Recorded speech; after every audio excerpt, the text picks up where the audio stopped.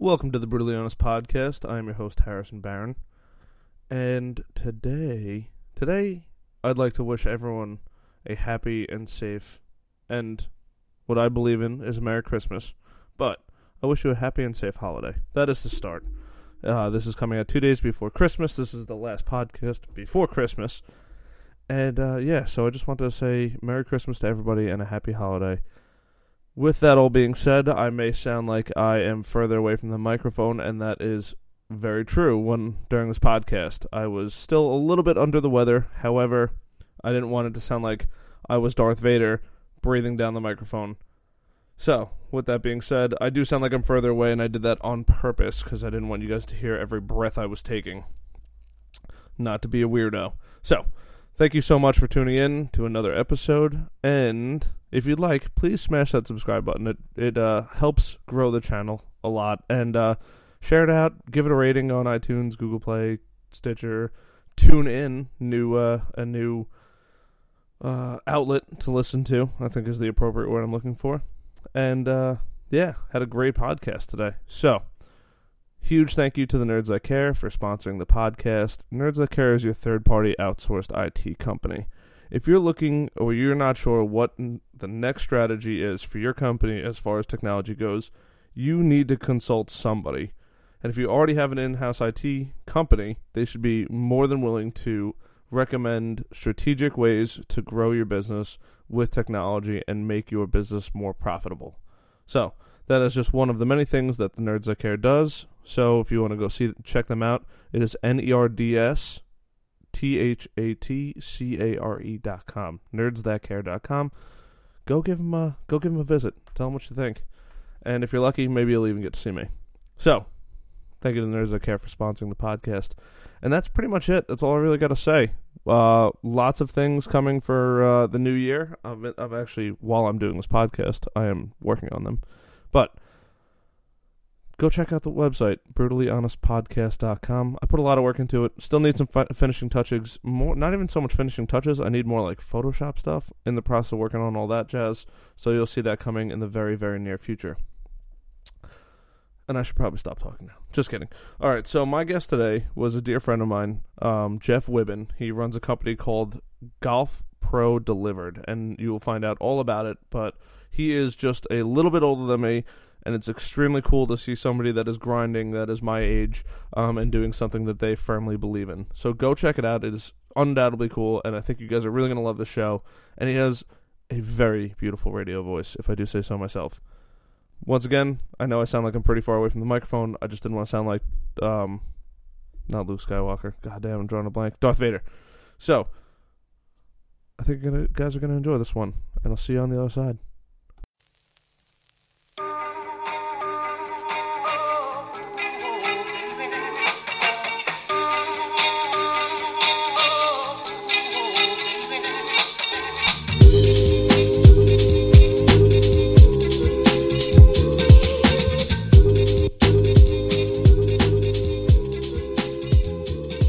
I hate that golf is not called fuck. It's said quite a bit. It might as well be. You know the saying about why golf is called golf, right? No. It's because all the other four-letter words were taken. Yes, You've heard that? Yes. That's what it is. It's oh yeah. Yeah. Why is golf called golf? Because fuck was already taken. Yep. I've heard that. Yeah. Might as well say it. Yeah. Might as well say it. Yeah. But yeah, man. I do love golf. I do love golf, even though I'm not as good as I'd like to be. I do rather enjoy it. We got to get out there, man. Let's go play. We do, man. We do. I'm definitely taking some golf days this summer for sure. Dude, you got to, or this winter. You play in the you can play in the winter. Yes. Here we go. 58 courses. Right now we have 73. Ooh, yeah. Numbers going up. Numbers going up. Where do you get these courses from? Well, like obviously they're real places. Yeah. Well, so actually Foresight is basically like the tech champion for us. Okay. So Foresight makes the launch monitors, and they actually purchase the rights to the courses from the courses directly. So from there, we just purchase them straight from them. Wow. Yeah. So we don't have to buy the course from them because they've already done all the legwork for it. They've done the hard stuff. We just make the purchase. Yeah, exactly. They pay the big bill. we're paying the residual small on the back end. Thank God. yeah. It's not cheap. That's great. So they have to pay the rights to the course. Yeah, it's a whole new revenue stream for golf courses if you think about it. I mean, some courses are charging $200,000 just to map it out. And if you think about it, there's $200,000 some of them, $1,000 some of them map. Why don't you? They have Google Maps. Like can't you just play the course? I guess because it's not technically public. No, because it's like a copyright thing. What? So it's like me opening up a McDonald's. I would get sued like crazy. It's the same thing, you know. Really? I can't just go on Google Maps and I know what the course looks like. Let me map out Pebble Beach. You got to buy the rights. You got to buy the name. You got to buy even like the views is completely locked down. People own it. What? Yeah. Oh, it's crazy. Yeah. I am mind blown. It's an entire business that people don't even know exists.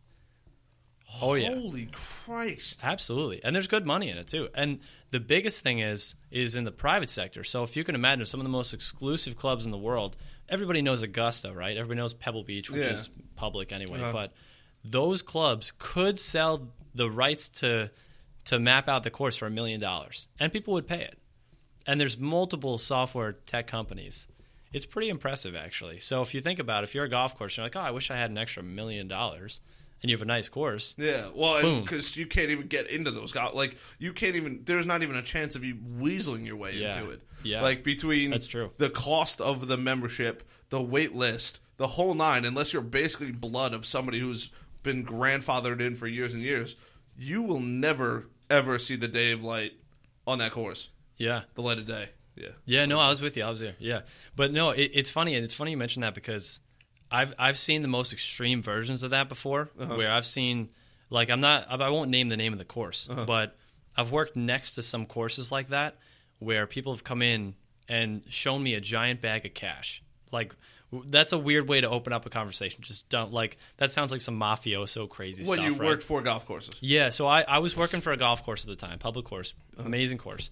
Somebody walks into the... I think I know which one it is. You probably do. Yes, okay. You probably do. I just wanted to confirm it was the one I'm thinking it is. Yeah, it is. Okay. I don't know if you want to say that, so that's why I'm trying to beat around the bush. For the sake of this example, I probably shouldn't, but at some point later we'll probably come back to it. But anyway, someone drops a big bag of money on the counter, $50,000 in cash, and they told me. I didn't count it. That would have taken forever. It's a long time. I wish I had that kind of problem on the daily. But well, that's a whole different. They were going somewhere else. Yeah, if that was the case. But someone told me that they actually walked into the golf shop, tried to bribe the person behind the counter with $50,000. Just let me go out. I'll never tell anybody. You'll never tell anybody. And the person said no. And this happens on a repeated basis at some of these clubs. It's pretty amazing. You got to hand it to these clubs. They actually really uphold their integrity pretty well. But there's a lot of money to be made around there. Somebody offered to pay $50,000 to play the course? Mm-hmm. Oh, yeah, absolutely. You would not believe. For some people in the world, money's not an object. It's about having what you want. And, you know, money's no longer an issue. So you can spend whatever you want, you know. How the other half lives, so to speak, if the half was 1/1000th of 1%. I can't even get over that. We'll get there one day. No, absolutely. I'm all for that. This is a great podcast, man. You're getting there. We're getting there. I think the word that I'm looking for is infatuated with the fact that somebody would offer to pay $50,000 in cash to play the course.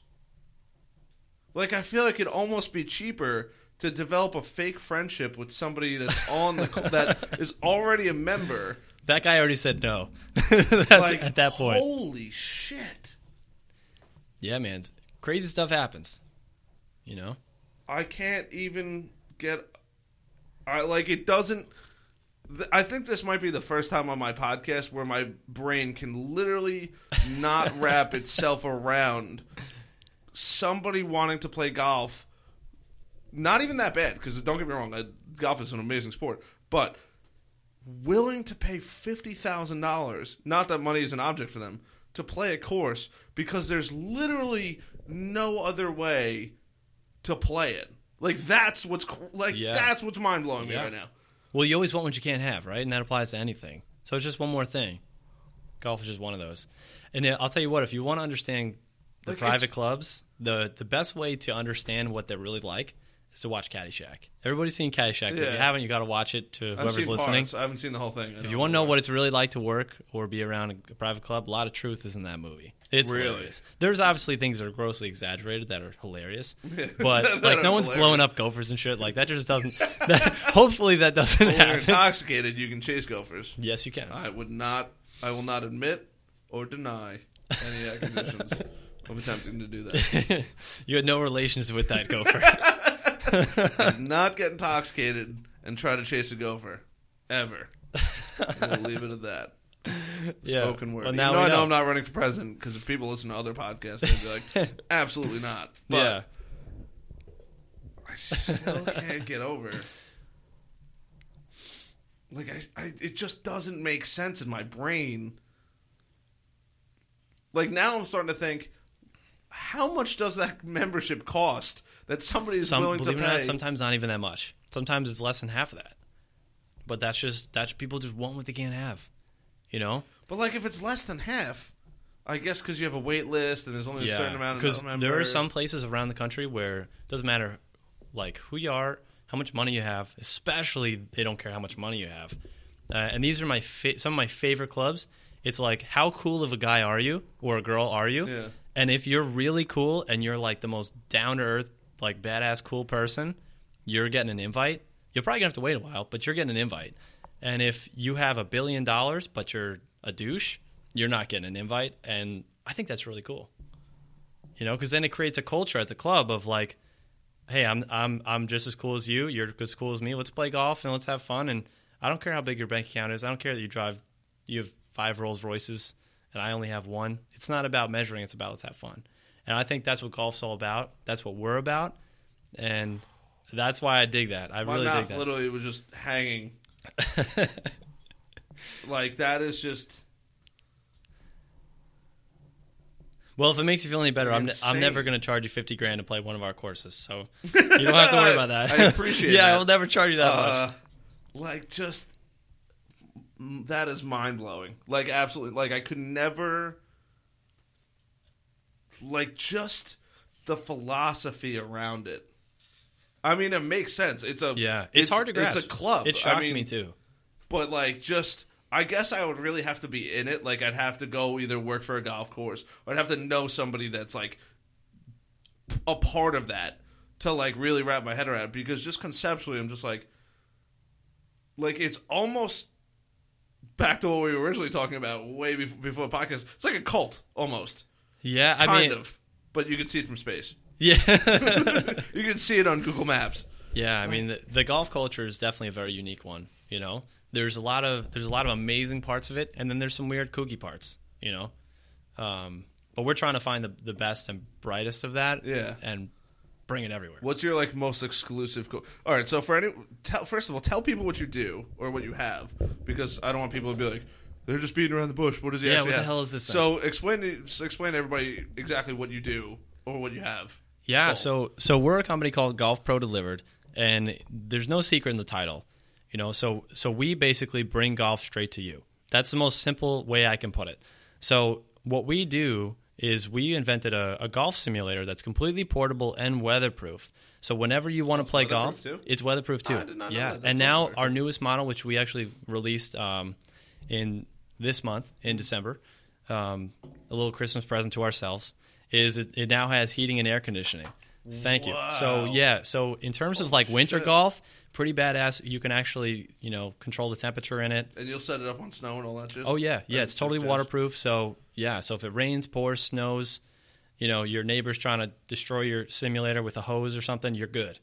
No worries. So you're good. Yeah, you're totally good. Yeah, and it's pretty strong. So it could take winds at like 40, 50 miles an hour. Like you'd be amazed. Like we did some homework and we really kicked some butt on this project. That's awesome, man. But yeah, so basically at the touch of a button, you can... Is it on your website?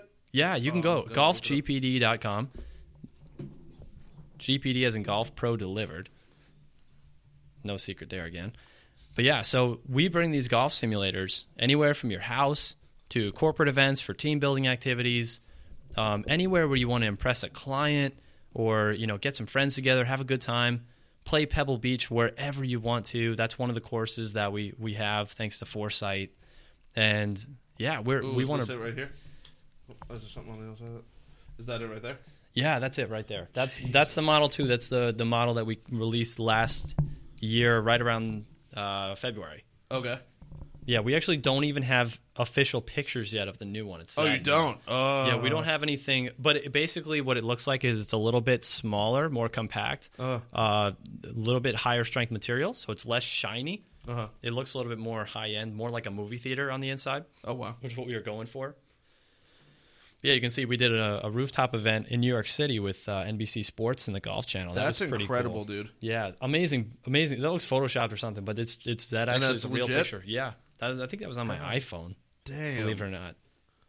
Mucho impressed, man. Thank you, man. Mucho impressed. And I will also be a testimonial to this. I have used it, and it's rather cool. Awesome. Holy Christ. That's just so cool, man. I love it. Thank you.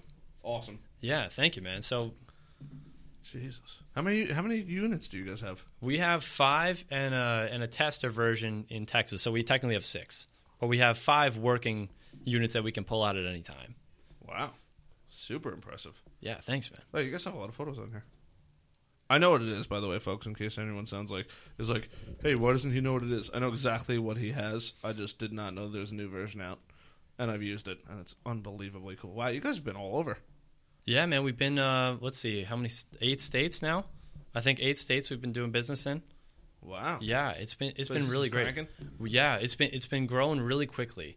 And, getting a business started like this has been the hardest thing I've ever done in my entire life. Like, I'm not going to just sit here and be like, oh, yeah, entrepreneurship, this is super easy.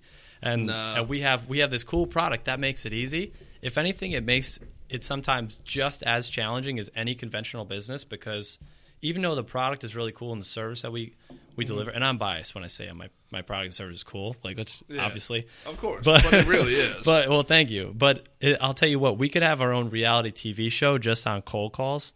Like, if you try to imagine how this conversation goes. So you're a potential client, right? And I'm calling you.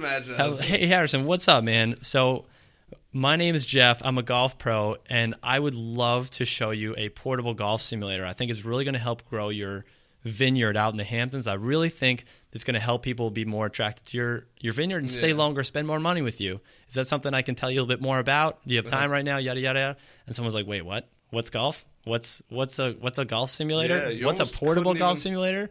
So we end up having these hilarious conversations. And I'm like, well, have you been to the movies?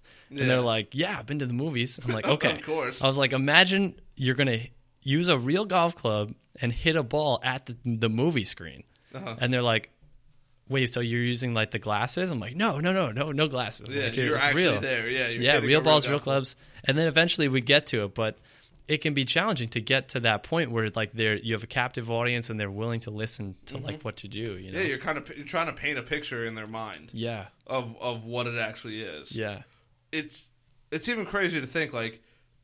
If you and feel free to help yourself if you'd like more, even though they're not that coldest, unfortunately, because I'm a moron. I don't remember to plug my fridge in. But if you dialed back time, like let's say 3 or 4 years ago, because you guys have been in business for like 2-3 years, right? Yeah. Wait, for our business? Yeah. We've actually only been around for 16 months. Oh, all right. Yeah. I thought it was close to 2 years. Yeah, we're almost on 2 years. So you tell somebody, I tell you, hey, let's build this thing, or imagine playing golf any course in the world at any time, and you could set it up in your backyard, and anybody could play pretty much anywhere. I would say 99.99% of people would just be like, impossible. Like, there's no way. Mm-hmm. And you made it happen, which is the coolest thing in the world. Thanks, man. Yeah, I mean, we do get, I would say, like, cold calls are my least favorite thing in the whole world. Cold calls suck, man. And like, you could be calling about the best thing in the world, but it's still uncomfortable for you and the customer because you're interrupting their day. But I would say about a third of the time we get a really positive response. I'd say another one third are like, I don't care what you have. I'm just not interested. Bye. Like, I'm just really, but that's just what it is. And the other one third are like, wait, what? And then tell me more. And then maybe, but I don't think this is the right time yet because it just sounds like a complicated idea. So you're right. Simplicity is the key. Simplicity is the key. We bring golf straight to you. Done. That's the tagline. We bring golf straight to you. It should be. That could be that could be a great slogan. That is probably the best slogan ever. We bring golf straight to you. MasterCard Global Headquarters. God damn. Yeah, that was an amazing event. That was one of our. You guys drove to Chicago? We did. Yeah, we did an event at Wrigley Field. That was awesome. Sick. Very, very cool venue. Those people are awesome. Absolutely sick. Yeah, thanks, man. That was all thanks to KPMG, actually. KPMG, why does that name sound super familiar? KPMG, global accounting firm. Yes. Yeah, they're an amazing company. The event planners are like the coolest people ever. And yeah, so they actually had us out 3 times already. So we've done an event with them in North Carolina, Philly, and Chicago. Jeez. Yeah, dude, they're awesome. Good we for love you, we love working with them. Yeah, they're cool. That's awesome. Yeah. Holy shit, man. Thanks, man. Starting a company. And so I think the other ridiculously cool thing about what you have done is you built this. Like, it wasn't, let me go buy a blow up or something like that and I could just set it up at somebody's party. Like, you, as far as I know at least, you built this entire thing. Like, literally invented it, built it, backed it up with people's money, and then brought it to a real market and made a real company out of it. Yeah, I mean, more or less. I think as far as I know. most. Yeah, I mean, thank you very much. That was very flattering. I think no problem, man. The most important thing I've learned, one of the most important things I've learned, there's so many, is probably one of the worst things you can do if you own your own business is take credit for anything. Because what I've learned is that I can't do anything by myself. So first and foremost, I started this company with a guy named Nick Miller, who's another golf pro with me. And together we built this business from the ground up. And you're Absolutely. right, total scratch. Yeah, you know Nick. He's an awesome dude. Absolutely. And I couldn't have done anything we've done without him. So just like starting off, I think there is a good foot. But yeah, I mean, this really started in my notebook. So if you know the story of like Harry Potter, J.K. Rowling, on the napkin, napkins, same thing, dude. In a van, yeah, a shitty old van, actually, nonetheless. Yeah, we were not in a van. Luckily, not in a shitty van. We were actually in Nick's living room table. We started on just scrap paper, and we're like, what would be freaking awesome? Yeah. Like, what if we could design a portable golf simulator? Like, how cool would that be? Imagine with the impact, how we could reach everybody. This would be amazing. And so we started to draw some stuff, and we were trying to come up with names and like, what do you call this thing? What the hell do you call this where people get it? Yeah. So coming up with the name and then coming up with the design. The hardest thing. Yeah. So and the toughest thing at first was like trying to figure out what material to build it out of. So we're looking at every like. I'm kind of like a crazy mad scientist engineer mind, so I love to just go nuts and like I was thinking about like smart carbon fiber and like all this memory receiving shape stuff. Like I was going way off the wall, right? And we're going back and forth, and Nick's throwing out great ideas. I'm throwing out great ideas. We're collaborating, and finally we actually realized that the best material to use to be highly portable and weatherproof was actually inflatable. So it sounds crazy, but the inflatable golf simulator actually allows us to be super quick with the setup. It gives us a really strong structure, and it's very inexpensive, relatively. So everything's relative. Yeah, I mean, I'm not shelling out $50K to play around at golf, but yeah, I mean, so that's kind of like how we got started, and we did our homework on all the main inflatable manufacturers in the U.S. We were very key on this has to be a U.S.-based product because we want to take pride in building this with quality that we can control, keep it home. Like we believe in that a lot, I think. Absolutely. Keep it in the country, man. Yeah, so we found the top guys that make this stuff, and we chose one out of Texas. Doesn't get much more American than Texas, by the way. And everything's bigger. Yeah, it's perfect. Everything's bigger than Texas. Yeah, exactly. And so we chose them because they actually build inflatables for the NFL, which is badass because what they do, they build these running hills. And if you imagine, there are these 400-pound linemen that wear cleats, and they run on these inflatables, and they last like 10 or more years. So we're like, wait a minute. What? And so we flew down there. What do they run on it for?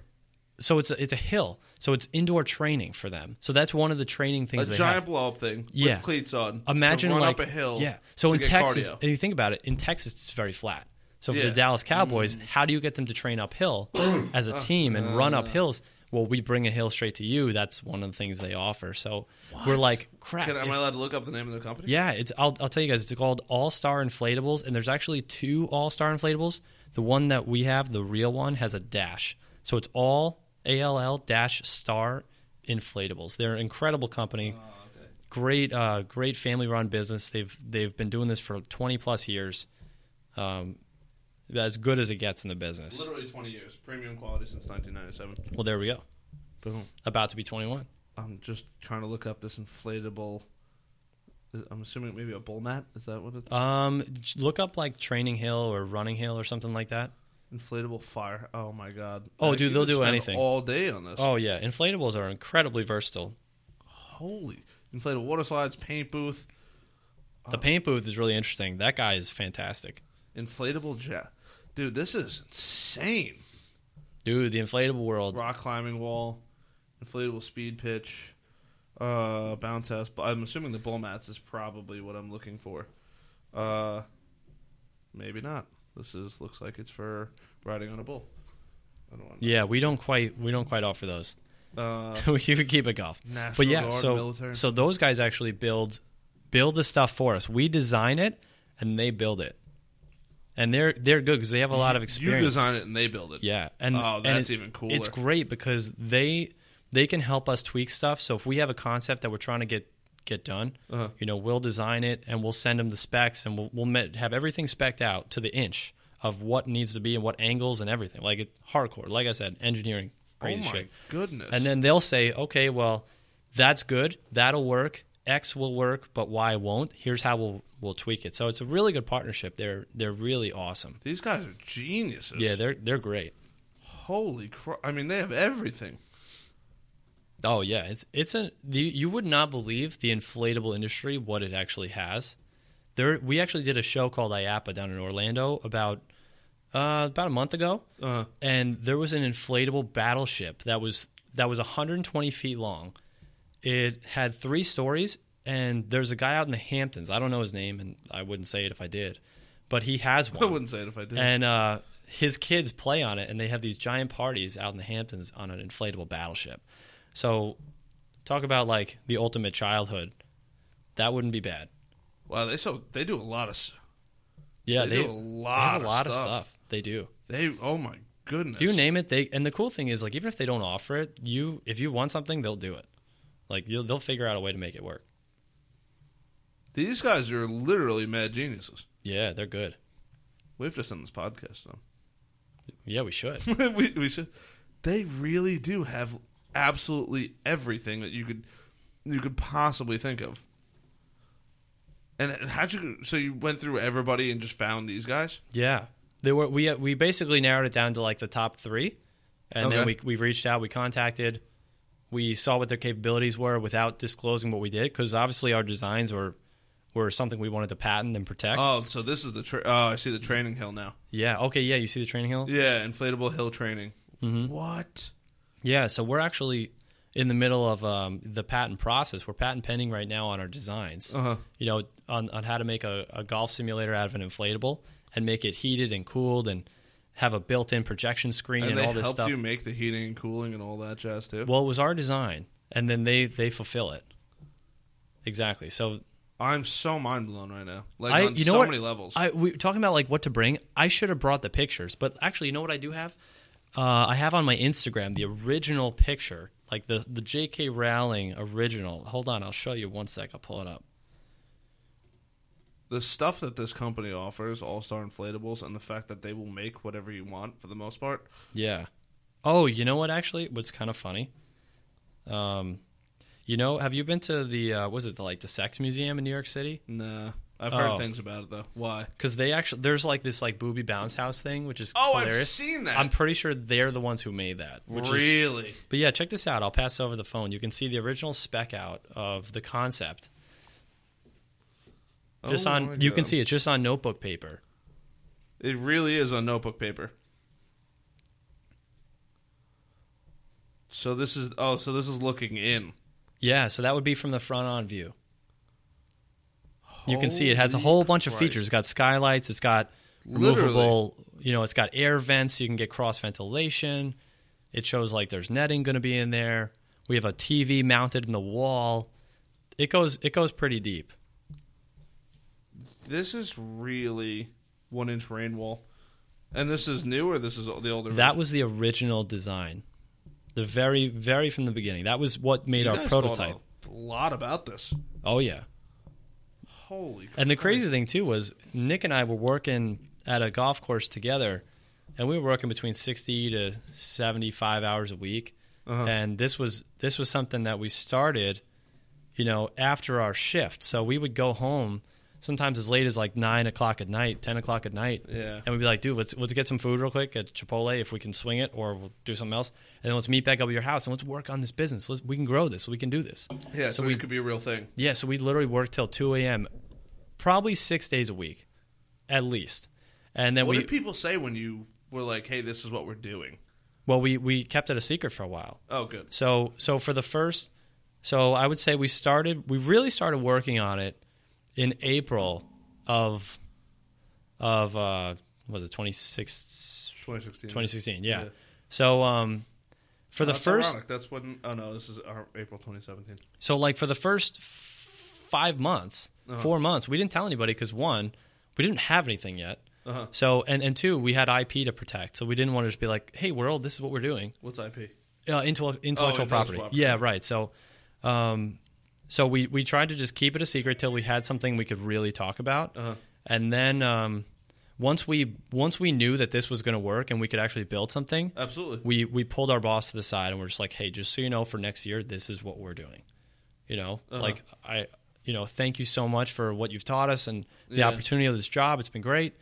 But this is where we're taking our lives. We see ourselves having this massive impact to grow golf and bring golf straight to people and have people have an amazing experience wherever they want to. That's in reality, it helps them too. Because if you could play that course on your simulator and they really want to play it, they could go find that course and really play it. Like if you really enjoy it, you could play it. Like that's the coolest thing. Yeah, that's true too. That's true too.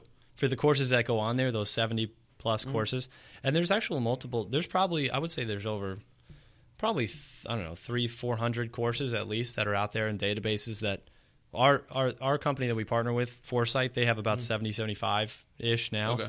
But there are other companies. There are companies that have other ones too.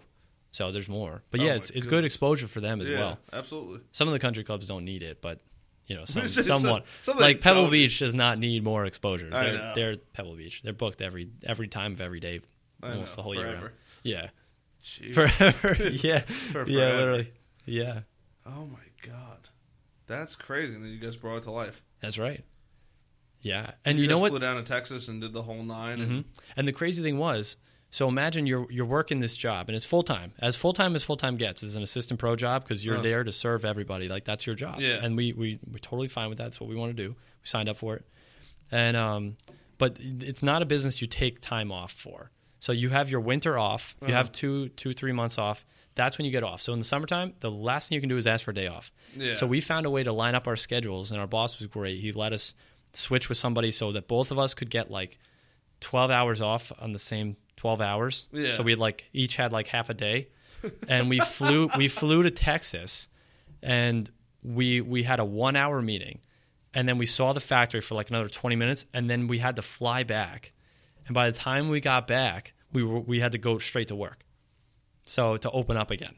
So that's what it took, so we had to literally just do whatever it took to make that final decision to say that's the company we want to go with. And then we went full steam ahead. That's insane. Yeah, you got to be a little crazy to be an entrepreneur. No, for sure. As you know. Yeah. For sure. But holy goddamn. You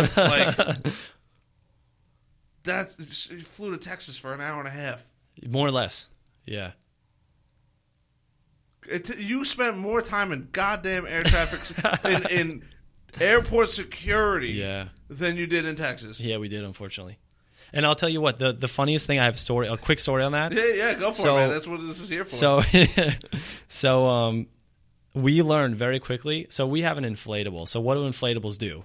How do you get an inflatable to inflate? What do? You blow it up. Yeah, of course. You blow it up, right? Yeah. So we learned very quickly, and now you might be seeing where this is going. So we're on the security line, and so we're talking about all the concepts, and we're just going. Yep. We're going A to Z, and we're like, yeah, no, this is gonna be great, awesome.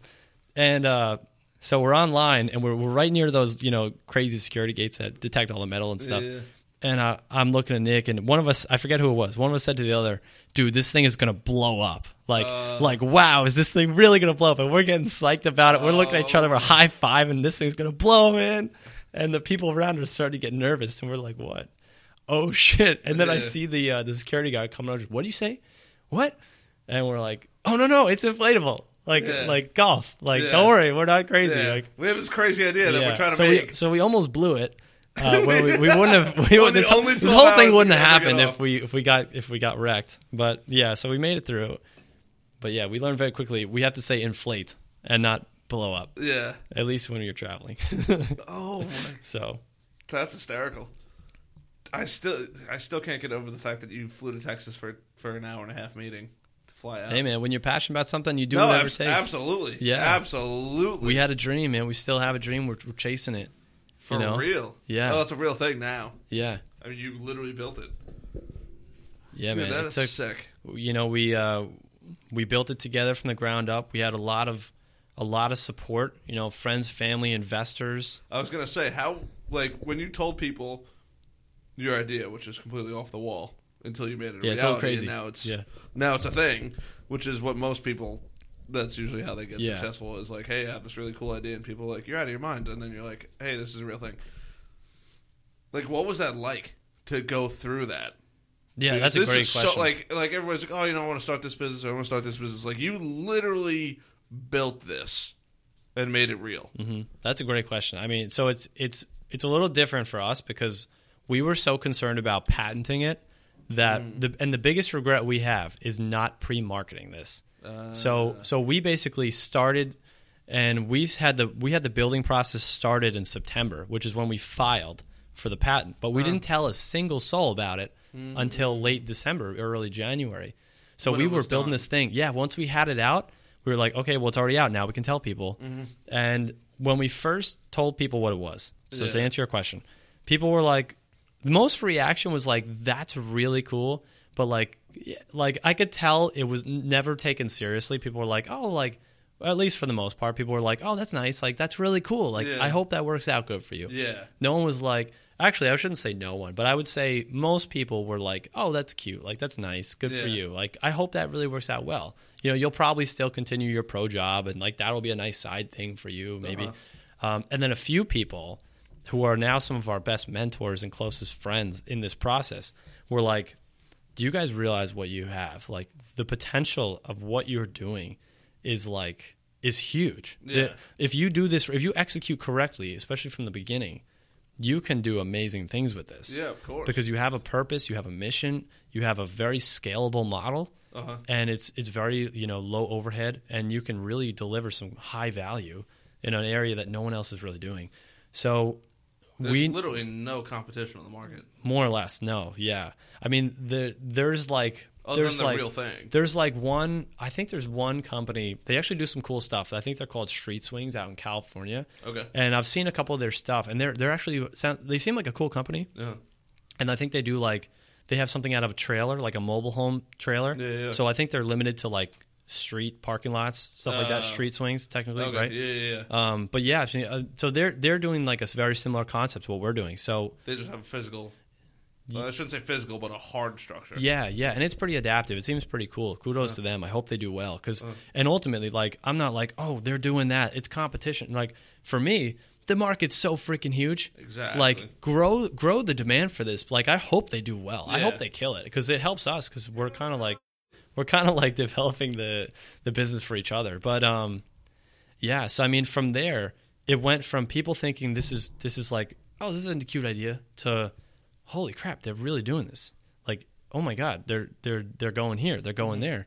And we got, they always say like you got to get your haters, right?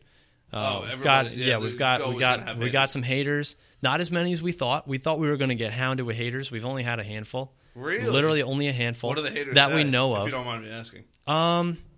Most people just say like That's they stupid. can't do it. I don't know. Like who do they think they are? They're thinking they're all this and all that. They're trying to get attention. They're older, right? Most always. Yeah. I know. How you know, most people just think we're crazy, but that's you good. are. That's how But we that's know we're on good, the right man. track Of because we're course. not. The craziest thing to me is trying to blend in, and if we're trying to blend in, we're dead. I'm not. Absolutely. Just like you, man. We're not here to live a 9 to 5 where we're just like, just wearing gray. And I think I'm actually wearing gray, but Tan. okay, yes, I mix it up. But you know what I'm saying? Like that's just not my life, and I've always had this burning desire in me, and I know Nick has too, to change the world in some small way that we can. And with us, I mean, we're using golf to change the world, and that's our medium to do it. So yeah, that's so incredible, man. That's crazy. Yeah, everybody's got their haters, man. Don't worry about it. Yeah, haters are gonna hate, and that's right. haters are gonna ain't. There ain't in that movie. That's not 8 Mile, is it? No, it's I was just saying. That's probably too silly of a quote for 8 Mile. That was It's, a pretty hardcore movie. God, what's that movie with Kim Jong Un and James Franco, and they go over, and I literally just had. That's like Dictator or something. Yes, The Dictator. I think it's a Dictator. Now I gotta look it up. I don't want to get it wrong. Tangent, podcast tangent.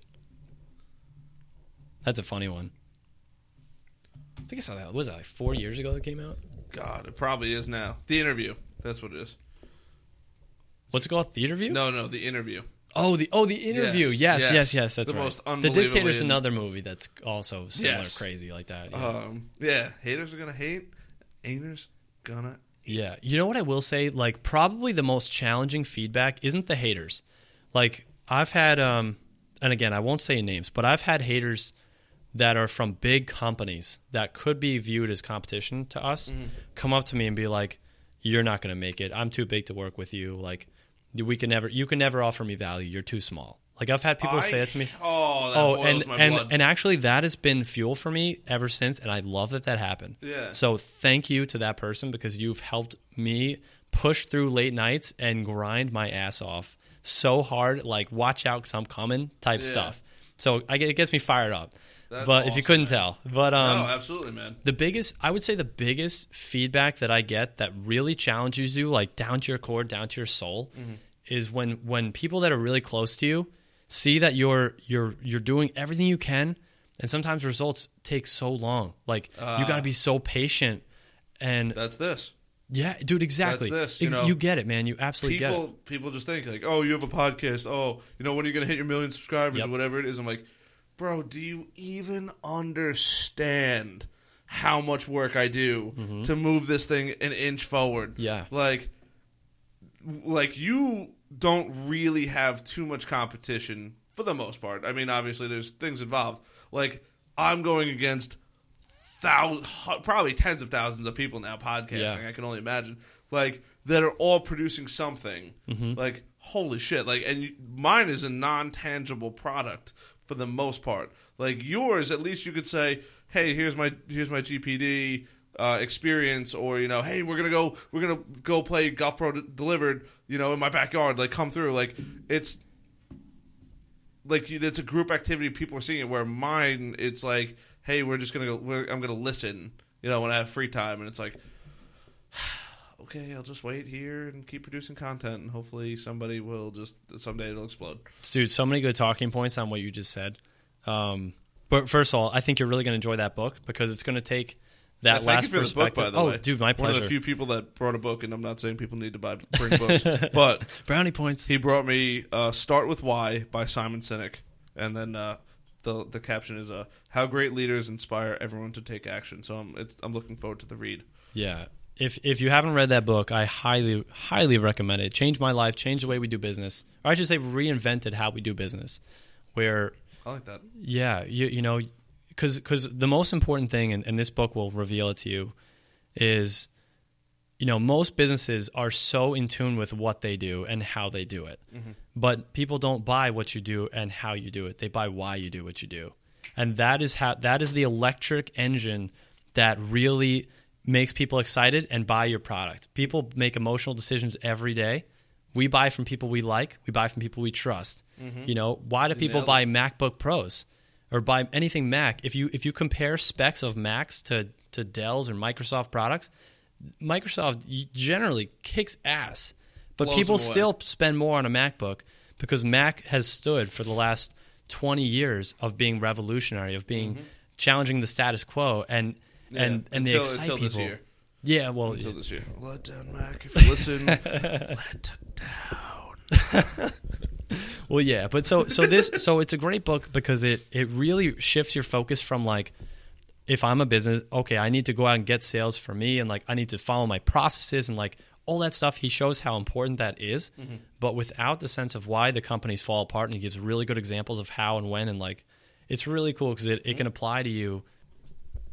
Yeah, so it can apply to you no matter where you are in your business, whether you're a startup, whether you're 30 years in, whether you make $100 million in revenue, or you're at $50 in revenue. Yeah, doesn't matter who you are, where you are. It's a fantastic book for anybody. Yeah, I'm super excited. And Simon Sinek is a crazy inspirational, not only inspirational, major keynote speaker, and just super smart. Like I don't know, that's just the vibe that I get from him. I haven't read any of his books yet, but I've seen him speak. You're so right, man. And the most profound thing that he talks about, which is the most simple thing, is like, how do you position your company, and especially in sales, in a way that shows that you genuinely care about the other person, your customer's best interest. So I'll give you an example of how this totally changed my life. So before I read the book, and thank you to Jess Merlino out there for giving me this book, because without you giving me this book, I would not have what I have. So thank you, Jess. You're freaking awesome. If you're listening. If you're not listening, you're still awesome, but you should listen. Subscribe. Subscribe. So before I read this book, I was on LinkedIn, one of the major platforms I can reach decision makers and get through the gatekeepers. It's like LinkedIn's the best for that. Absolutely. LinkedIn's great for everything, I think. Before this book, this is how I would contact people. I would find people that I wanted to talk with, and I would say, "Hi, my name is Jeff Wibben. I have a portable golf simulator that I think is really going to help you. Here's what it does. Here's how it sets up. Super quick. It's the most fun experience ever. Here's a picture of it. I would love to talk with you." That was pre-book. Not a bad sales pitch, but not terrible. But nothing in that. It was long, and nothing about it says I care about you. So after I read this book, I completely shifted the focus, and so has the team now, towards what is your biggest need? How can what I do help you? And if I can't, I'm totally cool with that. I'm not going to try to force something down your throat. And so an example is there was this woman from Bank of America, and she was a senior event planner. Like, that's the number one person I ever want to talk to. So I'm so badly, I just want to be like, look, just give me 2 seconds. I want to explain to you how I'm going to make your corporate events the sickest thing ever. Like, just give me a chance. Yeah. I want to say that. But instead, it's like, hi, I see you do corporate event planning for Bank of America. What kind of events do you do? What is your biggest need, and what are you looking for? And she'll say something. In this particular example, she actually said, "Hey, I'm sorry, I'm actually having a baby in 2 weeks, so I can pass your information along to someone else, but this is what I'm working. I'm like having a baby." Yeah. So I could have said, bad luck of the draw. So before I read this book, I would have said, "Oh yes, absolutely. Please send my information. I would love that. Get me some kind of intro. I would love that. Please help. Whatever I would say." Now, after reading the book, I said, "You know what? Forget about me completely. Like, go make your human. That's what's important." Like that. Yes, I was like, that's the most important thing you're going to do right now. Like, go make a baby. Forget about me. You got enough stuff to worry about in your life. Like, I hope you have the most healthy, safe, wonderful baby ever, and like, have a wonderful day. And you know what? Actually, she did. So she said that was freaking cool, and she forwarded my information. But so I went about it in a backwards way, where most people be like, "That's bad salesmanship. You should have tried to close a deal." Like, but no, actually, it works the other way around, because I actually do care. And she'll never forget you. She'll never forget. Yeah, and if she does forget me, like, I did the right thing, and it's just good karma out there. I believe in, like, putting good out there. It'll come back to you eventually, and absolutely, even if it doesn't. But you did the exact opposite thing that most people would do. Yes, like, that's so important. Exactly. And it doesn't get much better. Yeah, and that's actually been probably the most profound thing that we're trying to do. Do you know Tim Ferriss? Are you a Tim Ferriss? Yeah, dude, the guy's a freaking beast. He's on my list of books to read. Really? Yeah. Tools of the Titans, 4-Hour Work Week, stuff like that. The Tribe of Mentors. Yeah, that's a new one, right? Yeah, the new one. I can't wait I got to read that one. Yeah, it's on my. He's on my list of books that I'm. It's funny because I don't physically read as much as I'd like. And like I said, I read more in the summer than I do in the winter, I've realized. But next year, my goal is to just crush books. Oh, hell yeah. Let's do it.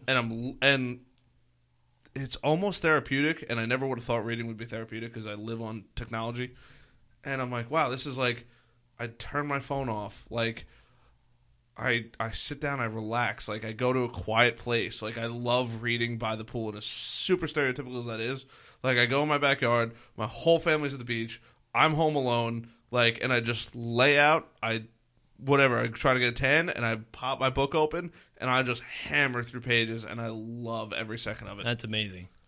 Weirdest thing in the world. I just can't believe I admitted to that. It's great though, man. Wait, whatever way you read is good. You know, if you're just doing it to show off your guns at the pool, like that's cool too. You know, but yeah, with nobody there. I know you're pretty jacked. You know, that's how you got to do it. You got to do it. But yeah, that's the key. Finding the right mentors that help you. The books are gold. Books are, you know, I don't know. They're literally gold. There's so many people, and it's funny because I never read books, and I'm slowly starting to read more and more books, and I'm like. I'm telling people, like, we're talking about Rich Dad, Poor Dad, and I'm like, you got to read Rich Dad, Poor Dad. And they're like, why? I'm like, you have no idea how good this book is and, like, how beneficial it's going to be to your life. Like, just read the book. And look, if you don't like it give it 45 pages. If you don't like it, I'll buy the book. If you don't like it, give it to somebody else you think might enjoy a book and pass it on. And I'm like, I never would have thought at 25 years old I'd be buying people books, but it's becoming a regular thing, and it's weird. Mm-hmm. At least for me to admit. Like, I'd always buy people things. Like, I'm just very giving. But I would never think to buy somebody a book. Like, I'd always be like, oh, you know, let me get him this, you know, whatever it may be. Never would have thought to get him a book. And now it's just like, hey, let me get you a book. Well, you know what the challenge of reading is? The real challenge of reading, and this is why so many people don't read books, is because the way we're conditioned right now in society with electronics, movies, phones, it goes even more on a deeper level than just those things are very distracting. Science has actually proven. Simon actually talks about this in some of his TED Talks.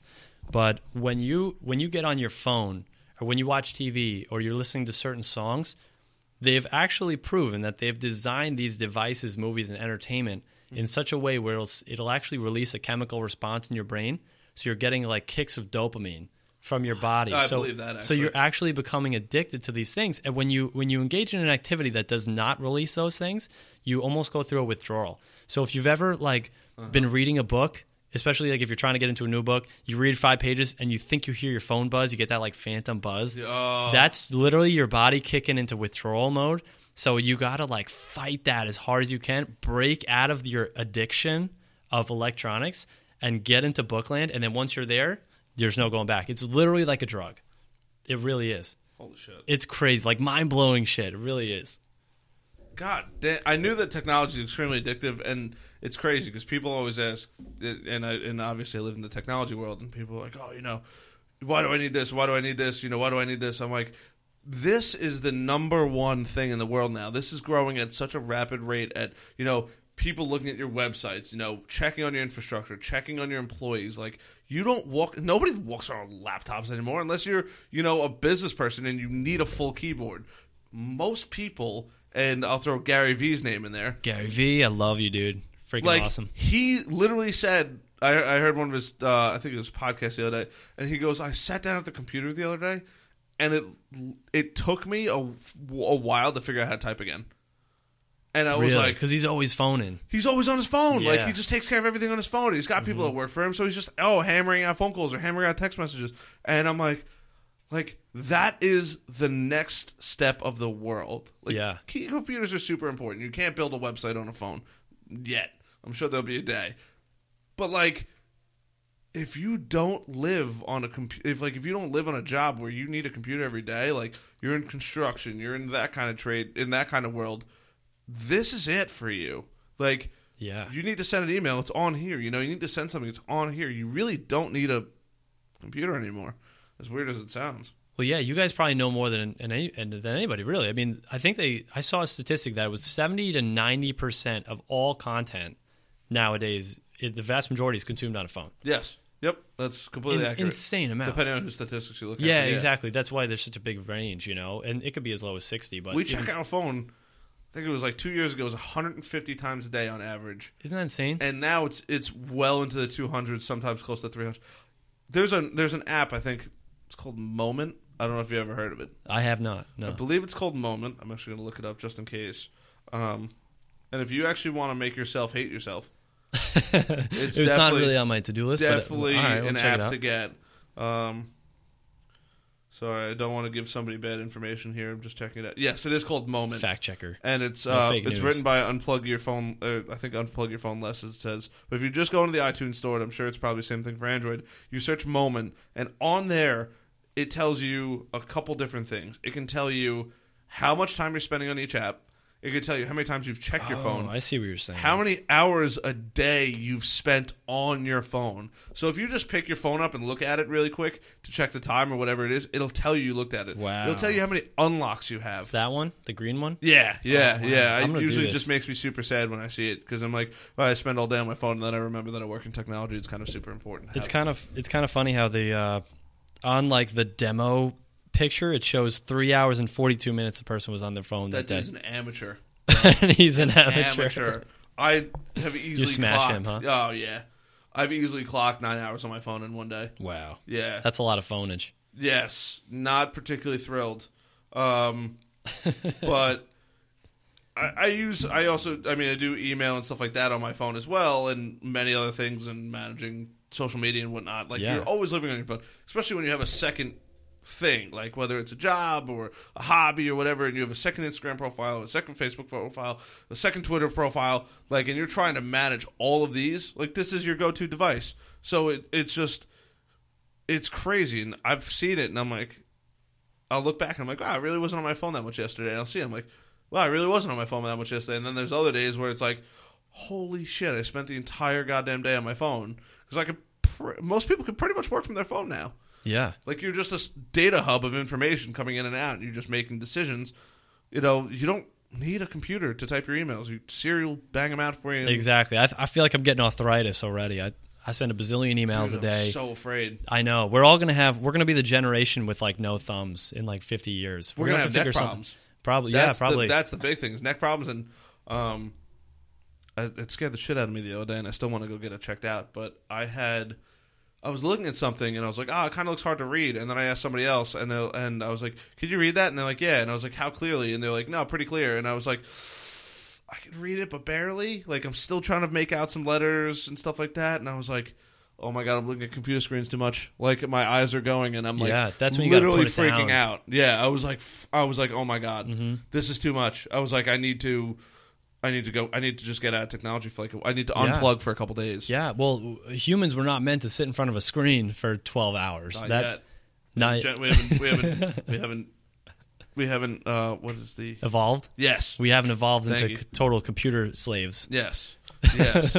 We will be one day. We are a slave to this thing, though, and this is the.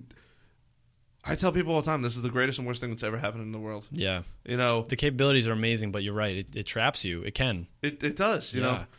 Oh, you're talking to somebody, boom, you lose their attention because they got a text message from somebody else who might be slightly more important or just as important, but they want to get you because you have them on your phone, and boom, your phone lights up, and you're like, oh my God, there's information here. Let me acquire that information really quick. And meanwhile, I could just say hey or thanks or I'll see you later or whatever it is, and you break your focus, and then you got to reestablish the focus. And I'm talking a lot, but it's insane. No, that's such a good point. I mean, think that applies to so many different scenarios, like dating. It applies to networking. It applies to anything. Dating's not even real anymore.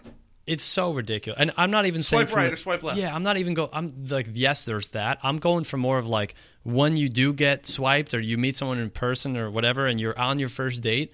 How many times do you look over, you see a couple together, and the phones are in front of them, and they're just finger it. You're like, what are you doing? When I bartend. It's funny because I'll go and I'll see 3 or 4 people and they're all sitting there on their phones. I'm like, hey guys, I'm glad you guys came here to sit on your phones. You'll actually say that? I love that. I don't give a shit. I love that. I have broken so many rules in life as far as like ethic. I don't want to say ethics, but like as far as you're just brutally honest. Yeah, I literally am brutally honest all the time, and I get a lot of credit for it actually, which is super weird. I agree. The haters I think that's the way to go. Definitely hate a little more than they probably should, but a lot of people really appreciate it. And they're like, oh, you're right. Okay, fine. And then they put their phones away, and then they're interacting. Yeah. And then every once in a while, somebody will be like, dude, thanks for telling us that. Like, otherwise, we would have just sat there on our phones the whole time. Like, isn't that amazing? like, I understand your phone is important. I get that. And I, too, am on my phone when I'm out with people, but I don't live on it. Like, I make a conscious effort of keeping it in my pocket and keeping it on silent. So that way I'm not on it, and I'll check it. I'll check it every 15 minutes. Hey, somebody meeting me here. Especially if somebody's meeting me here, I'll leave it on the table. Or if I'm waiting for an important phone call or something like that, I'll leave it on the table. And if it lights up with the person I'm specifically looking for, I'll look at it. But if it's somebody else who I'm not going to see in the immediate future, they could wait an hour. They could wait 2 hours. When I run to the bathroom, okay. I have 100 feet or 50 feet. I could bang out 5 text messages in that walk to and from the bathroom. Like, that's when you should be on your phone, not when you're sitting at the bar because you planned it. Exactly. I like that you just said when you're on your way to the bathroom. So for me, what I like to do, especially if I'm in like a business setting, instead of whipping out my phone at the table and sending an email, because like to all you business hustlers out there, I totally get you got to grind on your phone. Totally get that. But there's no reason why you should be swiping on Instagram or doing whatever at the dinner table. Like that's just inexcusable. But like, yeah, so go to the bathroom. Go to the bathroom 10 times. Make yourself look like you have an 80-year-old bladder. Like do it. But like, one of the most important sales skills I ever learned was that when you're talking with somebody, it's your duty to make sure that they feel like the most important person in the room because they are, because you're talking with them. Yes. That's like even when you're not talking about sales. It doesn't have to be sales. Yeah, exactly. This is not sales, and you're the most important in the room right now. Yeah, likewise. Like I shouldn't, and think about like the most fun person that you've ever been around, your favorite person, and if you really think about what they do when they're around you, chances are they're not on their phone. Mm-hmm. Why is that? Because they're focusing on you. They light up when they see you. They're asking engaging questions like you are and like what we are. Like that's how you make connections with people, and we're losing that. We're so losing that. It's really crazy. It's almost disappointing. I say it's almost disappointing because it's the road that we're going down, and there's no way that we're going to make 330 million people in the United States stop using their phones like that. Like, it's just impossible. Like, this is the data hub. But it's just, making that conscious effort goes so far. Mm-hmm. And it's like, there was a famous photographer who, I can't remember if it was Chase Jarvis or not. And Chase Jarvis was like, the amount of world you see when you're not sitting, breaking your neck on your phone, swiping right or left when you're walking around New York City, like seeing all the buildings, seeing all this, seeing all that, like, if you literally do everything you do on a normal daily basis and leave your phone in your pocket and you actually pay attention to what's going on around you, the world is a magnificently beautiful place. Absolutely. That's such a deep point. You're so right about that. Like, it's just incredible. Like, it's like almost hard to describe, but like the moment you put this thing down and say, hey, I'm going to leave this alone for a little while, and it could literally be even driving your car, and you're not listening to the music. You're not listening to a podcast, specifically the Brutally Honest podcast, and you're not listening to a book, and you just sit there in traffic, miserable as could be, without using your phone, and you actually look around your car. No matter what car you have, it is gorgeous. The amount of work and detail that goes into vehicles. Yeah. Goes so unrecognized. Like, it does. You don't need to have a Ferrari. Just look at the little things in your car, and really look at them and be like, oh my god, like somebody really had to think about how this all goes together. Like, just I don't know. This is me. Maybe I just no, crazy. Dude. I totally feel you, and there's an interesting connection between how happy a person is and how much of their like satisfaction or gratification comes from a device versus their inner self, and the more you can separate yourself from your devices, from how much you really care about how many likes you get on Instagram or Facebook, and you take a moment to stop and do what you just said and look at the birds, and just be like, holy crap, I'm really thankful that I can even see. Yep. Like I'm happy that I have a hand that can hold my phone. I'm happy that I'm alive. Like, those little things we miss when we're looking down at the screen. Yep. And that's how you achieve happiness, despite whatever 100%. Circumstance. You choose to be happy because we have so many gifts, and we miss it. We miss it when we're looking down. That's the point I'm trying to make. Yeah, literally, exactly, every day. And if you're looking at your phone, you're going to miss every single one. Yeah. And the other crazy part is too, because and don't get me wrong, I'm sure most people, and I'm not admitting to this, but I've been on social media while they're driving, and where was I going to go with this? Hold on. Something about driving and being on social media. So not good. You actually feel worse when you use social media. It's proven. I believe that you feel worse because nobody posts like, feel like shit. Here's me being miserable right now. Like, nobody posts. It's a highlight reel. Yeah, nobody posts like, look at this garbage meal I'm eating because I didn't have time to do this or make a meal or cook for myself or whatever it may be. Like, look at how miserable this is, or like, look at my daunting day at work. Like, nobody posts about that. Everybody's like, oh my God, got off work, check out the sunrise, look at what I got to do today, like, everybody posts their highlights of their life. Yeah, so it's not real. Yeah, so you scroll through your Instagram or your Facebook feed, and all you're seeing is the highest points of people's lives. And if you're not in that highest point, or you're not taking a moment to think about all the things that you should be grateful for, and I've actually done a podcast about just being grateful, but if you don't take a moment to, huge, and you don't take that moment, attraction, absolutely, a real thing, no doubt about it. But like, you feel worse because you're seeing everybody up here, and when you're down, not too low, but like you're down below them. And then you're like, oh my God, they get to do this, or they get to do this. Meanwhile, you get to have all the same experiences. It just happens to be their point in their day, and they're sharing it, and you see it and you feel worse. That's true. That's so true. And that is a huge part of why I think a lot of entrepreneurs fail, because they have this misrepresentation of what it's like. They see Ferraris and Lambos and all this shit people are posting. But then you got guys that are keeping it real, like Gary Vaynerchuk and Grant Cardone. They're like, guys, no, you got to eat shit. You got to hustle. Like, you don't post a video of you setting up a GPD. Like, you don't. Like, it just nobody cares about you setting it up. It's the experience. It's that high point that everybody shares. Mm-hmm. Nobody says, "Oh my God, look at this! This is so cool." They're setting it up. Nobody cares about that. We've done posts where it's me literally in a wife beater in my gym shorts, and I'm literally scrubbing the simulator when it was dirty. Yeah. And that got nothing. And then nobody wants to see that. Nobody wants to see that. Nobody wants to see the hard work, but I feel like sometimes people do, and those few people, those are the real followers because they get it. Those are the homies, man. Yes, absolutely. Shout out to the homies. Yes. But yeah, I mean, that's true. You got to keep it real. And this whole conversation is so massively relevant to golf and what we're doing, believe it or not, because this whole thing is spiraling into why golf is not growing or hasn't been growing. So this whole thing, I'm so glad we went into this because we saw ourselves, and at the time I was 25, my business partner was 24, and in our position, it was you have to wait about 10 more years before you can be considered to advance in your position, more or less, before you get that head pro job. That's just because you needed to be older? Yeah, that's just how the nature of the yes, I see where it would be. And that's not even guaranteed. And then on top of that, I'm looking down the line at the golf industry, and I'm seeing golf declining. I'm seeing post-recession. I'm seeing more and more millennials being interested in less in golf. And we're like, wait a minute. So we're waiting for a position that may or may not open up in 10 years. And at that time, what's this industry going to look like? I'm just going to sit here and do nothing about that? Mm-hmm. Hell no. Like, why was Amazon so successful? Why was Uber so successful?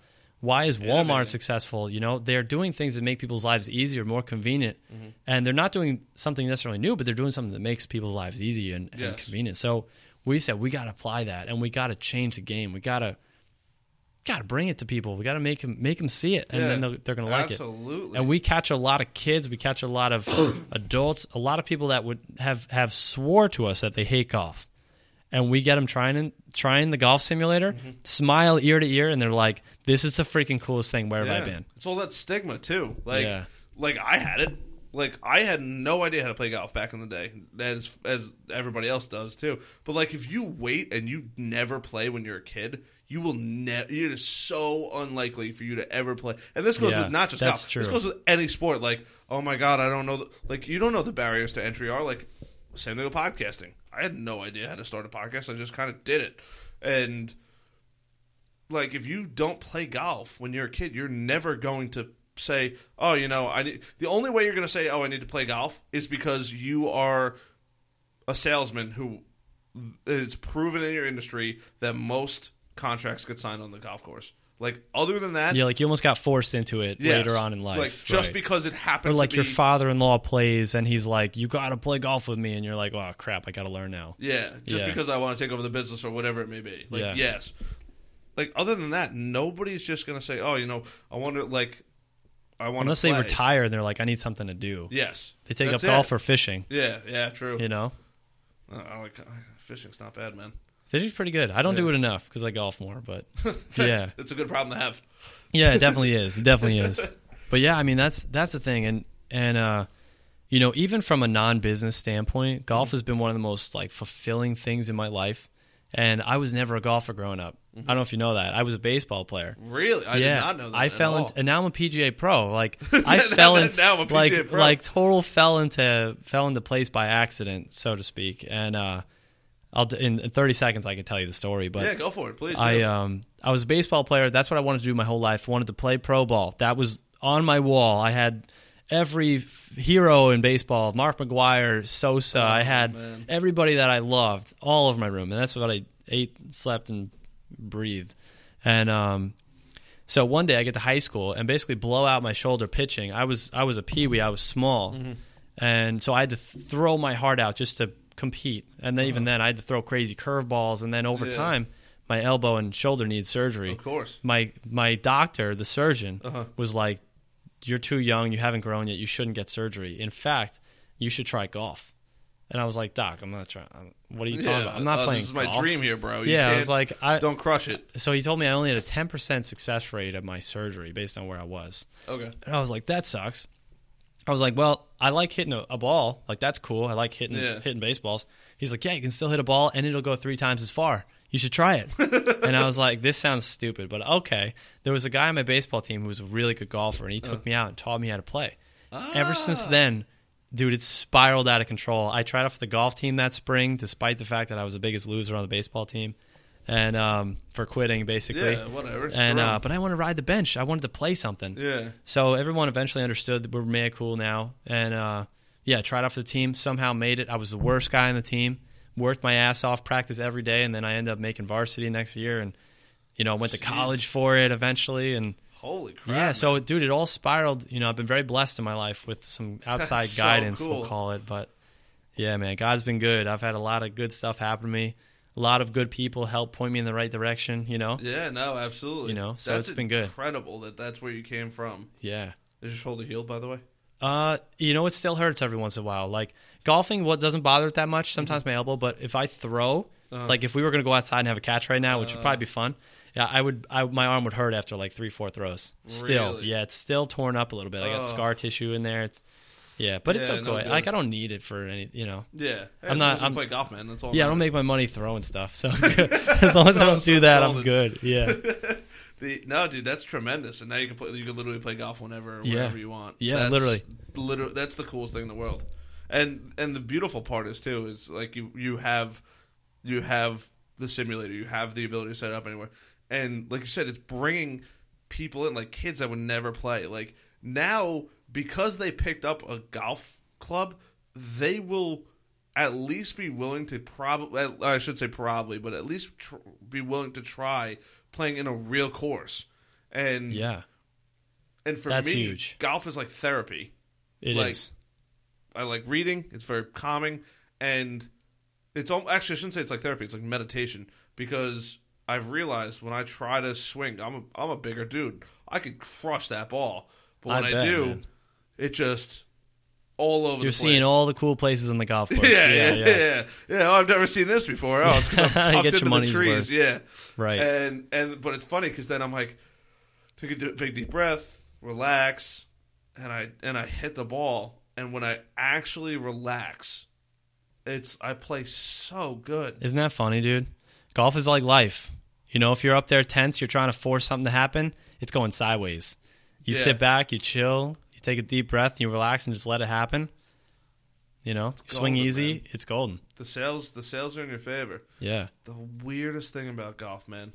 Like baseball, I'm definitely not a baseball player, but like you throw me a ball, you'll hit it. I'll crush it for sure. Like to some degree, it might not be the most accurate hit, but when but you're not getting anywhere. When you connect, it's big. But now, like golf, I'm like, all right, I relax, and it just works. Like I don't get, and like I really haven't been like trained.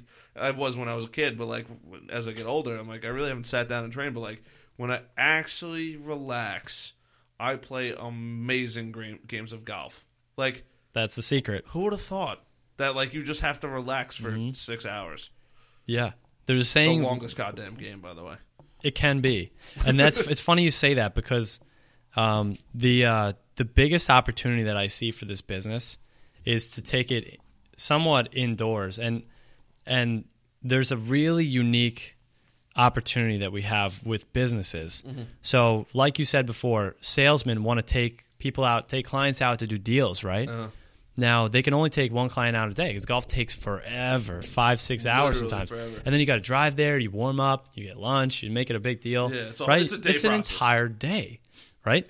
But what if, for offices, especially more like high-end executive meetings, what if you had a golf simulator that could be rented in your office that was a small, compact one, and you could invite 8, 9, 10 clients out and have them every hour throughout the day and play Pebble Beach right in your office. You can play Pebble Beach in 1 hour? You can play with 2 people. If you breeze through it, yeah, you could. But for the meeting's sake, you could just do it over 9 holes. And imagine like trying to build an organic relationship with somebody. Yeah. We could sit at a table and like we'd just be like fun guys. We'd be hanging out. But most meetings, sales meetings, are cold. But instead of that, be like, yo, dude, come over to my Merrill Lynch building. We're going to discuss a $50 million account. By the way, bring your golf clubs. Yeah. What? Yeah, like, we're going to play Pebble Beach and we're going to hang out and have a good time, develop a relationship, and guess what? That deal's closing. And now it doesn't take all of your freaking time. God damn. Now we're going to have, and then different people in the office can rent it. So now you can get like 10 rounds of golf, full rounds of golf in one day. And these executives, Genius. their time is worth sometimes $20,000 an hour. Yeah. So to them, the rental price is nothing. It's pennies compared to what they're getting, and they're closing deals. So I think from a vertical standpoint, that's really interesting. But it's funny you say the time thing because time is on our side. That's what makes us special. Especially us. We're younger. Yeah. Yeah. That's basically why younger people are working. You're trading your time for money, right? Your time for money. The worst. Like the worst algorithm possible. Yeah. And it's never enough. Yeah, it literally is never enough. Yeah. Like your time, there's no way to put a financial amount on your time, because people always tell me like, oh, can I hire you for this or whatever? Can you do this? Can you do this? I'm like, look, this is my number. Like, if you match that, I'll do it. Like, if it's off hours, and people are like, that's way more money than I can afford. And I'm like, well, that's literally what my time is worth when I'm not working. So if you're gonna match that number, great, we can have a conversation. But if you're not gonna match that number or even get close to that number, I appreciate it. I might be able to point you in the right direction, but I'm not your guy because I have way too much stuff going on. Yeah, it's important to set your boundaries like that. Know like your own happiness level. Yep. I tell people that all the time. Like, oh, people like recruiters reach out to me and they're like, hey, come work in New York City, and I'm like, I don't know if you can afford me. And they're like, what do you mean? I was like, this is the bare minimum. Like, it's an astronomical number. And they're like, why is that so much? I'm like, do you understand that I'm working 45 hours in the office a week, plus another 20 hours commute, and now I literally lose my entire day because I'm waking up, showering, getting all that jazz done. Yeah. Then I have to drive to the train station, get on the train, sit there for an hour and a half, finally get to my office. By the time I take an Uber, Subway, or whatever it is, work, do the same process all over again. By the time I'm home, I'm literally exhausted. So if there's not a serious financial commitment to me going to New York City, I'm not interested unless it's once in a blue moon. And people are like taken back by that. I'm like, I don't need that much money to get by, but I'm literally losing like my podcast. I'm not willing to give that up. Things that are important. You have time with family, time with friends. Exactly. Your own like self time. People are just willing to throw that away. Yeah. Like people are like, oh yeah, I work in New York City. I'm like, cool. How much money are you making? And they're like, oh, I'm making like $60,000 a year. I go, oh, that's cool. I'll go. So you're making like 25, 30-ish typically? And they're like, why do you say that? I'm like, well, you're working overtime. That's your commute is your overtime. And they're like, oh, didn't think about it like that. I'm like, and you don't have free time now. Monday through Friday is shot, and Sunday night is shot because you can't go out Sunday night because you have to wake up at the crack of dawn to do the same process all over again.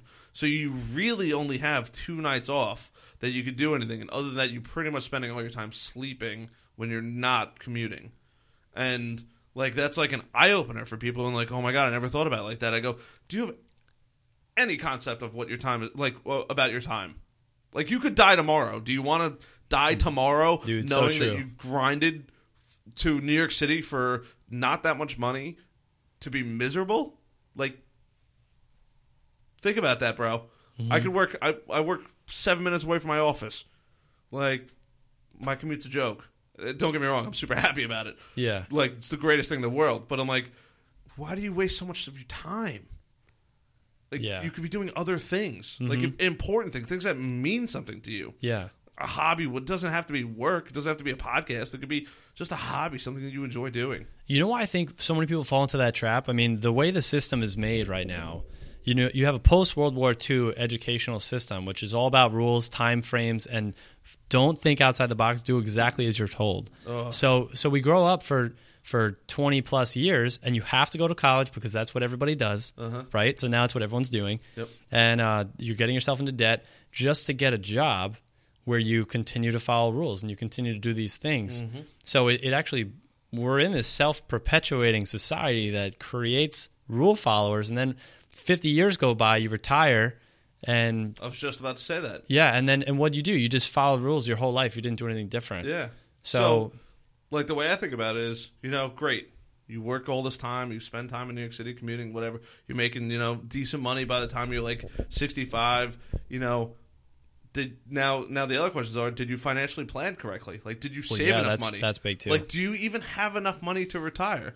So, like, more and more, I feel like I keep seeing it. You know, I see this older generation that they're still working. I know there's a lot of 70 plus, sometimes 80 working. I'm like, what?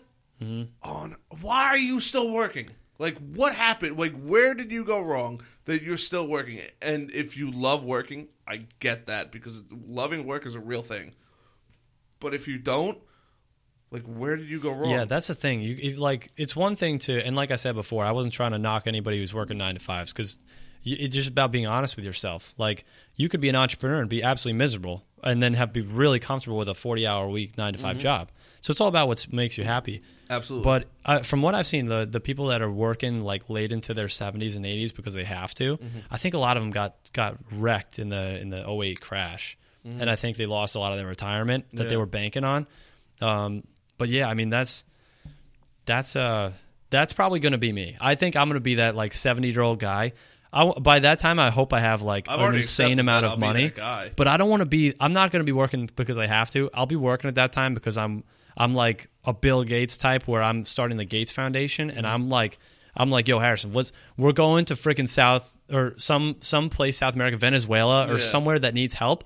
And dude, like, let's go spend a month there and like build like infrastructure for a city. Yep. Like, let's go build a water well and for like sustainable food and housing. Like, that's what I want to do when I'm freaking 70. You know, I tell people all the time, like, oh, you know, what if you don't make it on the podcast? I go, great. At least I wasn't sitting on a train next to somebody who smells like garbage, miserable for 20 hours a week. And people are like taken back by that. Like, it's a backstab. I'm like, no, it's literally what you're doing. Like, I rode the train home the other night. Keeping it real, you know, and being it was honest. Miserable. Absolutely miserable. My car doesn't smell. I'll take a 7-minute commute all day. I'll take a goddamn hour commute in my car. Yeah. Over riding an hour and a half train. Like, tenfold. And people just don't get that. And I'm like, I'd rather be 70 and still working, living my good life, than being 65 and barely knowing if I have any money to get by and still doing that unbelievably miserable commute to New York City to try to skate by. Like, I lived a whole fulfilling life, and you spent it all on a train. Yeah, and so like some people might love that commute, but if you don't like that commute and you're doing it and you're like, I have no other options. So like, what? Yes, you do. You're making an excuse for yourself. You know, you think you have to do something, and you're complaining about it. We all have choices. You know, everything we do is because we've chosen to do that. And go do what you love. Yeah, and anybody that says they can't find another job did not look hard enough. Mm-hmm. Yeah, tell that to like Walt Disney. Do you know the Disney? Are you really like? Have you seen the progression from when he was like 17 to when he was like 25 and finally make it? Disney went to 360 something banks. Right? That dude failed so hard, so miserably for like 7 years. People were like, "You're a joke. Yep. You're never going to make this. Oh, your theme park idea? What a joke that is. Mm-hmm. That'll never take off." He actually got offered to be president. No, sorry, scratch that. I wouldn't be surprised. Somebody asked him, "Would you ever be president?" He goes, "I'm not an idiot. Why would I be president when I could be the king of my own kingdom?" And is that what he said? it was something literally almost identical to that. I forget his exact verbiage, but it was almost identical to that. And I'm like, that's you. You don't want to be president. You want to be king of your own kingdom. God damn, man. Just genius. So smart. Colonel Sanders went to over, I think, 1,000 houses till he found somebody who was willing to sell his chicken recipe.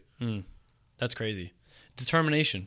That's, just not giving up. That grit. Yep. Yeah, it's a good idea. You know it's a good idea. Yeah. Like I went to Tony Robbins, and my buddies always break my balls. Like, "Oh, you went to Tony Robbins to figure out who you are." I'm like, dude, Tony Robbins, one, is the most unbelievably influential person I think I've ever seen. He's Superman. I think. Oh, literally. I think he's Clark Kent. I don't think he's human because he talked for 13 hours and didn't pee.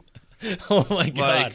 Or he drank. I don't even think he drank a bottle of water in 13 hours. Wow. Straight. Yeah, dude's an absolute amazing human. But he tells stories. He's like, I literally spoke to one person in a room when I first started out. Like, oh, I'd invite people down as a free thing. Come and I'm going to speak and help try to persuade you or can make I don't find your path, find your destiny.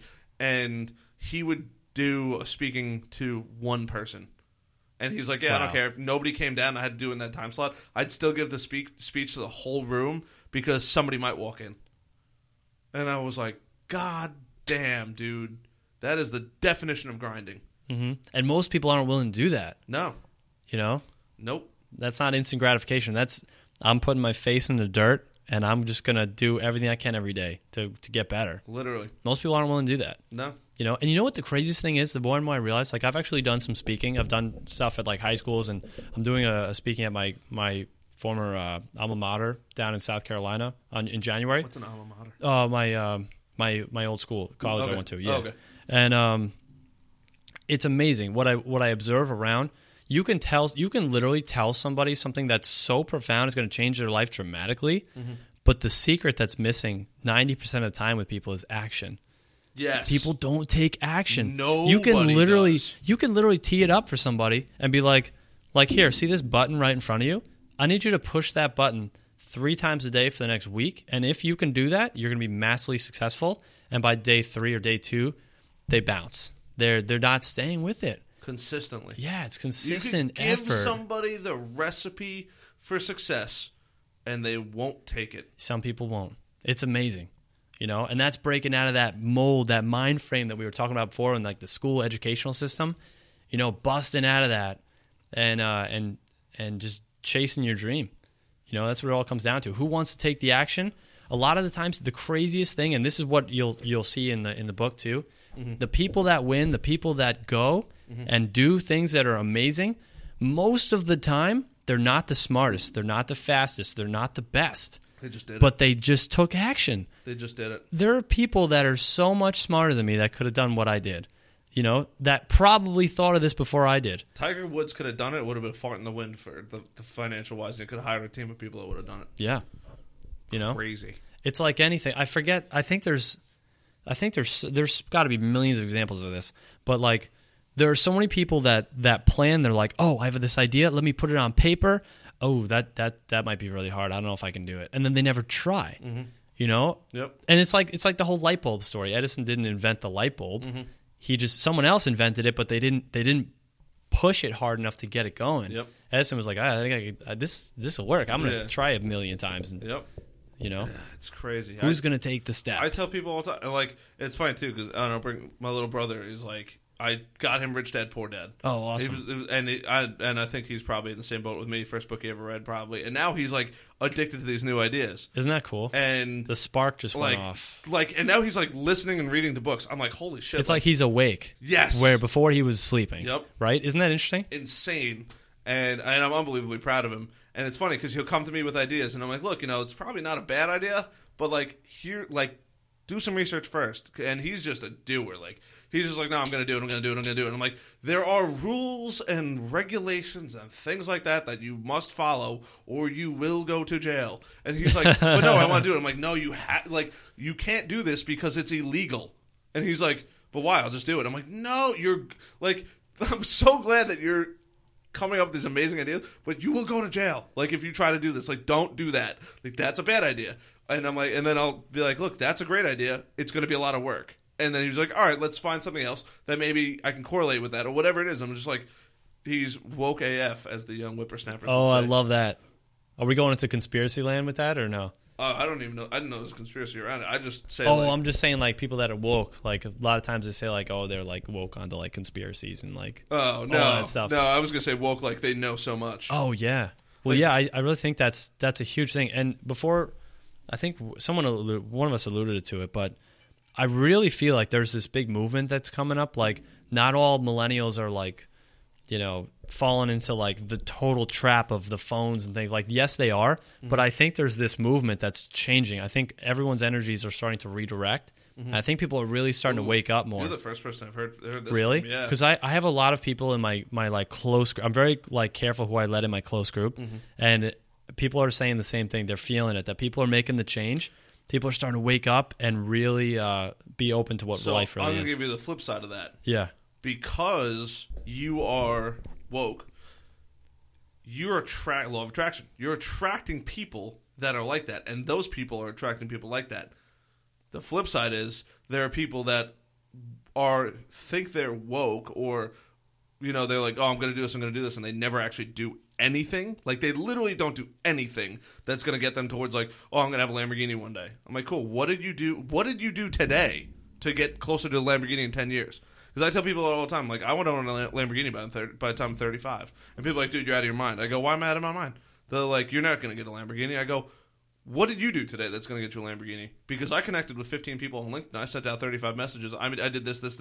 And now I'm also planning podcasts and this, that, and the other thing, and trying to sign up for all the stuff, this, that, and the other thing. And people are like, holy shit, I didn't think you actually did all that. I'm like, so that's what I did. What did you do? Like, what did you do towards your? Oh, I'm gonna have 5 cars. Like, okay, cool. What did you do? What did you do today? I didn't do anything. What did you do yesterday? I didn't do anything. What did you do the day before? What did you do last week? Nothing. Yeah. 20 years goes by and they're like, oh, one day I'm gonna have it. Yeah. You just wait. The last 20 years, you could be one day Rockefeller right now if you've been grinding for 20 years. Here's the difference, bud. I said one day I'm gonna have a podcast. Yeah. Well, I fucking did it. You know, I might not be the most successful yet. Yet. But I'm gonna be. Yeah. Yet. Keyword. Yes. It just that boils my blood. But those flip side of people that are going to say, you know, that movement, you know, there are a lot of people that are sticking in that movement, but the problem is, you know, the internet is an echo chamber. Facebook and Instagram figured it out. Like, if you I don't know, I never realized this, but if you like people's stuff on Facebook and you like the same people, it shows up more.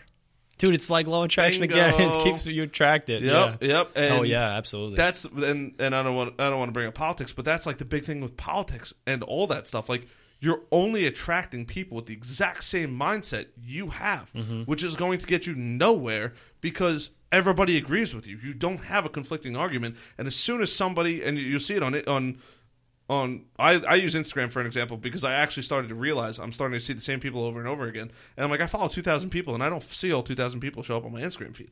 Why? Yeah. And I'm like, oh, because I'm liking these people, and there's one person in particular who would post all the time. And, like, I just like to hand out likes. I feel like Santa Claus. I'm just giving things out. Yeah. And I'm like, I don't care about your stuff. And I'm like, why do you keep showing up? And then as soon as I keep stopped... liking. Exactly. And as soon as I stopped liking her stuff, I would specifically stop. And yes, I said her. It is a she. But as soon as and nothing wrong with her. She just posted a lot. And it was stuff I didn't particularly care about. The individual themselves I enjoy very much. And as soon as I stopped liking it, it didn't show up anymore. And it showed up Isn't less that funny? and less and less. And I'm like, I don't even see them on my Instagram feed now. But I check on them every once in a while. I'm like, they're still posting regularly. And I was like, oh, starting to figure out the algorithm. Maybe not a pro, but I'm starting to figure it out. Same thing. That law of attraction. You're going to see those people going in the right direction, which is what you are. Absolutely. Dude, trying to, man. Same with you. Appreciate you know, and it's amazing, like you said, you made one quick decision to say, I'm going to stop liking that, and things instantly changed. What people don't realize is that if you shift your mind, you can shift your mind in 1 second, and you can go in a completely different direction. All the negative things that were in your life, you chop those out. And then every single day, more positivity and more success-minded things start pulling towards you because you will attract it. But you gotta make the switch. The light switch has to go on. You got to cut out the darkness. Yes. That's time. Key. If you stay around those people, you keep liking that picture, it's going to stick around. You got to stop liking it, cut it out. Yep. There's even unfriend. There's one guy, and I don't want to say his name because I'm trying to get him on the podcast, and he turned himself into a super successful person, and it's funny because people are like, oh, do you see this person's Instagram feed? Actually, I'll just use Dan Bilzerian because everybody knows who Dan Bilzerian is, but everybody's like, oh, you see Dan Bilzerian? I'm sure you know who Dan Bilzerian is. I don't, actually. You Fill don't? me in. No. Oh, my God. Dan who? Dan Bilzerian. Bilzerian. Ultra super famous rich dude. I'll pull up his Instagram. I wonder if he likes golf. I don't know. He has an absolutely incredible story, and I would never, like, everybody's like, oh, whatever, he's super famous, he just does all this stuff, he banks a bunch of girls, whatever it is. But, like, if you listen to his actual story, and he was on Joe Rogan, and he talks about his whole story for 3 hours, like, that dude went through BUD/S twice, which is the training to get into the Navy SEALs. Wow. And failed both times. He failed the first time because he had broken legs. And the second time he got admin dropped. I think I know that guy. He's amazing. He was on Goalcast a lot, and like Goalcast covered him. I unfollowed him. Why would I unfollow him? But yeah, that guy's incredible. If we're thinking about the same person, that dude, I think he looks like Wolverine with his goddamn delightful beard. Let me find a good photo. Oh, maybe I'm thinking of somebody else. That's Dan Bilzerian. Oh, it looks like a beast. I wouldn't fight that guy. No, but dude's just an absolute animal. And people are like, oh, I'm gonna be Dan Bilzerian. I'm like, cool. What did you do today? Like, did you earn any money? Did you learn how to play professional poker? Like, what did you do that's going to get you to Dan Bilzerian status? Like, yeah, you might not have all the muscles and be genetically gifted and all that stuff. Like, but what did you do closer to living that rich, famous, I have sports cars, all the women love me, all my friends love me, I have an obnoxious amount of money that I could just spend on doing whatever we want to do to have fun. Like, what did you do to get closer? No, and so many people take zero action. That's crazy. True. Crazy. That's true. You know what? You know what's really freaking mind blowing? This might be the stupidest idea ever, or it might be something that's legit. I don't know.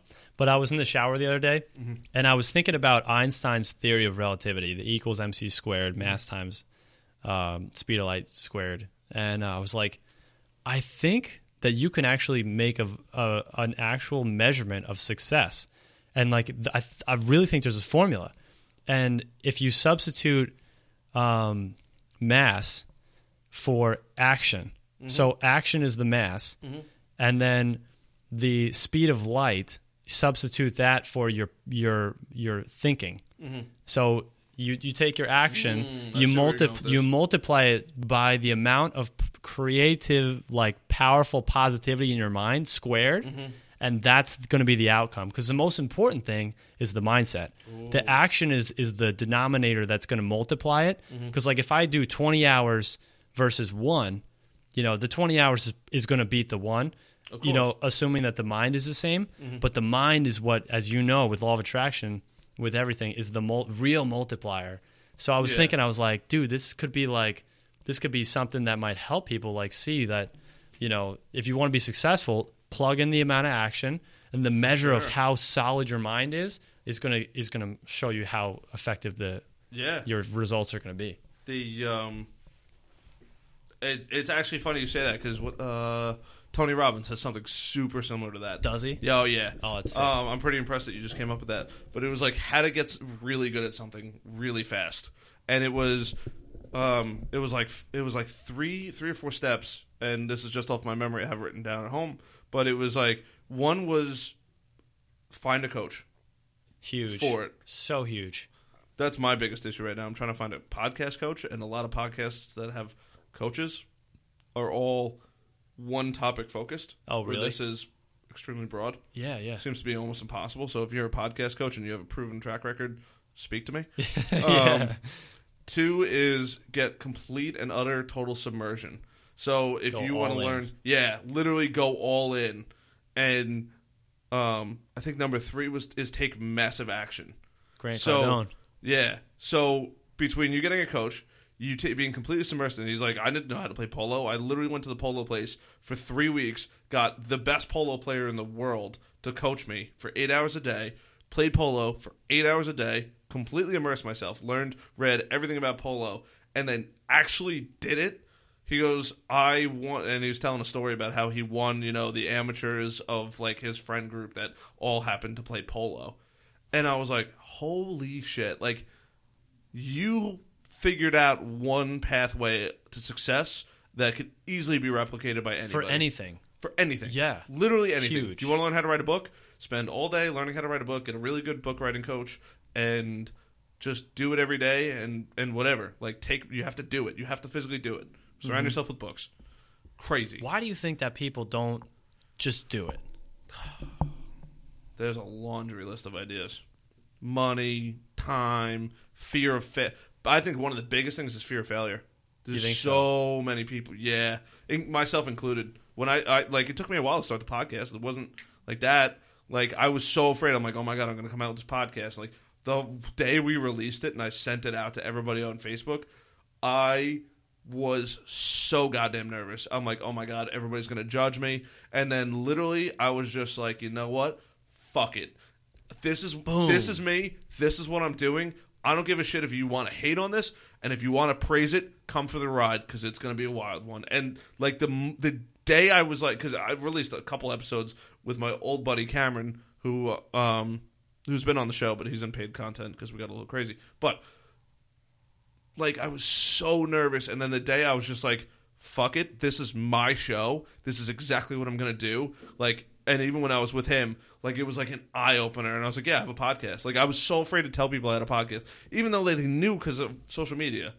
And then it was just like, yeah, this is me. Like, this is what I do. If you don't like it, great, tell me. Tell me what I could do better. And if you don't like it just because you don't like it, tell me. Mm-hmm. Like, and if you want to criticize me, go for it. Like, I'm so ready to hear it. I love that. Like, and I literally went all in. Like, oh, here's all my chips. Here it is. There's no facade. There's no bullshit. Like, there's no layers of like who I am. You hear me on the podcast is exactly how I talk to everybody else in the world, and you saw it walking in here. Yeah, right. That's huge. That's the craziest thing, at least in my mind. I always ask people if I'm doing a speaking. I haven't done it very much. I'm still very new at it, but I love it. I think it's so much fun. And one of the questions they usually ask is, what is more scary?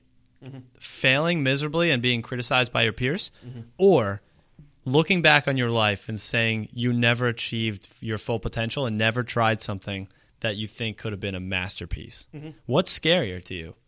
It's funny because like, as I'm getting older and learning and maturing, I'm more afraid of actual physical pain, like getting beat up, than I am a failure at this point. I'm just like, I failed. Whatever. On to the next one. Like, on to the next one. On to the next one. Like, that's literally where I'm at now, where I'm like, I'm more afraid of getting beat up, hit by a car, anything like that, than I am of actual failure, which is probably like the complete opposite for 99.9% of people.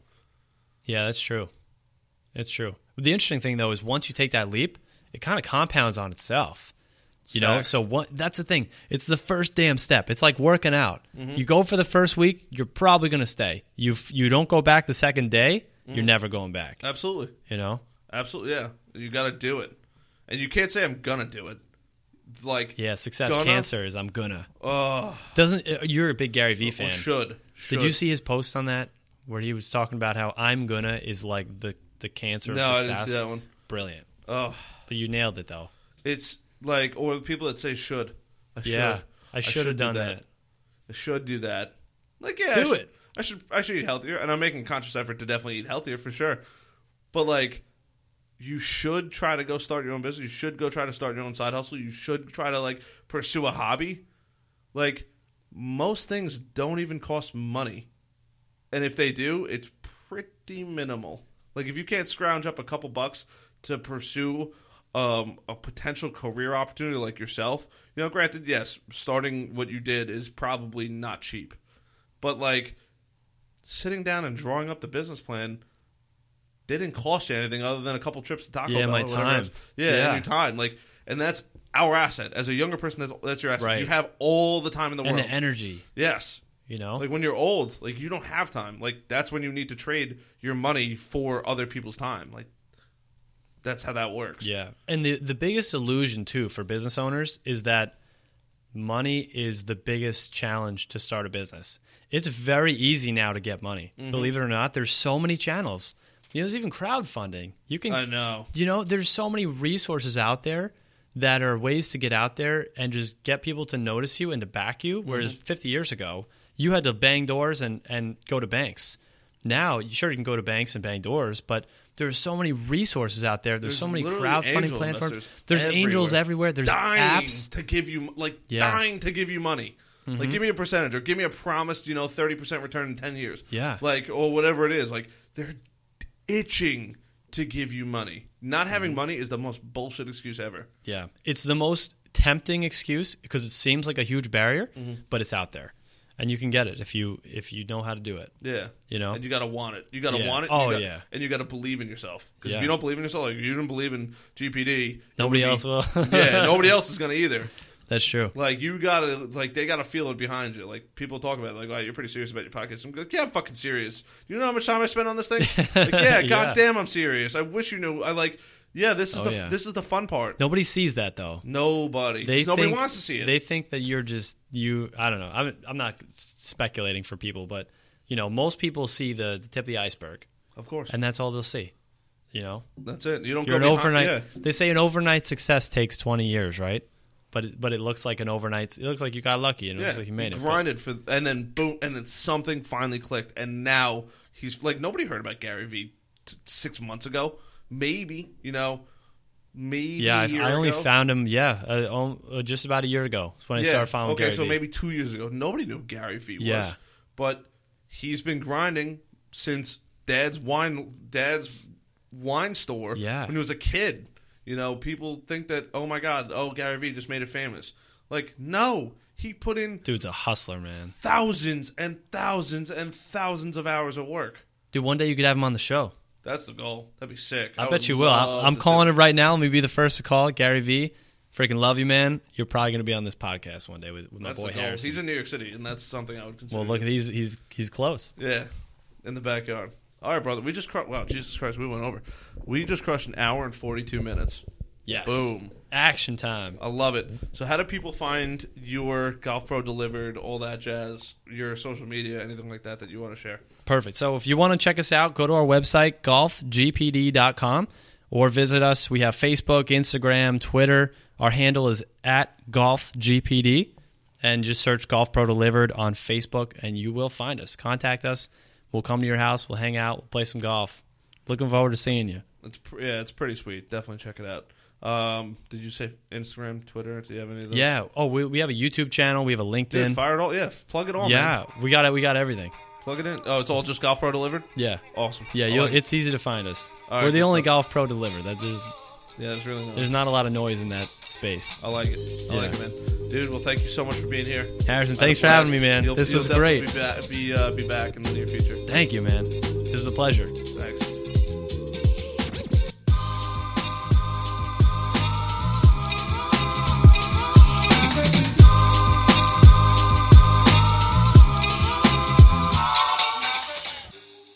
Alrighty, guys. Thank you so much for tuning in to another episode of the Brutally Honest Podcast. I am your host, Harrison Barron.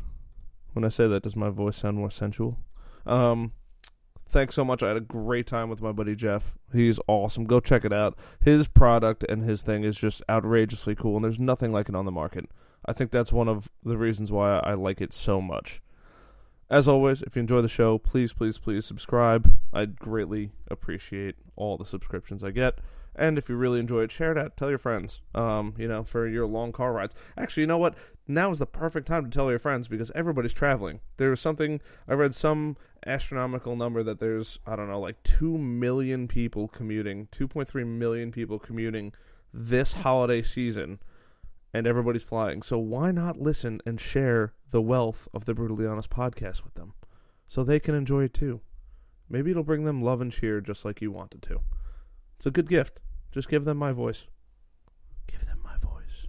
Anyway, huge thank you to everybody that's helping support the channel. Always go check out the website, brutallyhonestpodcast.com. And it's actually going to be in the show notes as well. If you go to the bio or the description of the show, it's always going to be in there too. And thank you to the Nerds That Care for being your outsourced IT company. You know, like I said in the beginning, you don't know which steps to take your company. You're not sure which integrations can work with what to help your business get to the next level. This is the company that you go to when you need that stuff. When you're not sure where to spend your capital towards the end of the year because you want to make some upgrades for next year, that's when you go to them, because then you can be put on the right path to being up to the 21st century. Far too often we see people that are just okay with working in the Stone Age, and that's not what you need to do, because the world is moving faster and faster with the creation of the internet. So go check them out, nerdsthatcare.com, nerdsthatcare.com. So huge thank you to them. And I think that's pretty much it for the rest of the year. Actually, not the rest of the year, sorry, till Christmas. I think I have 1 or 2 podcasts next week that I'm looking forward to. But, as always, thank you guys so much, and I will see you guys on the next show. Peace.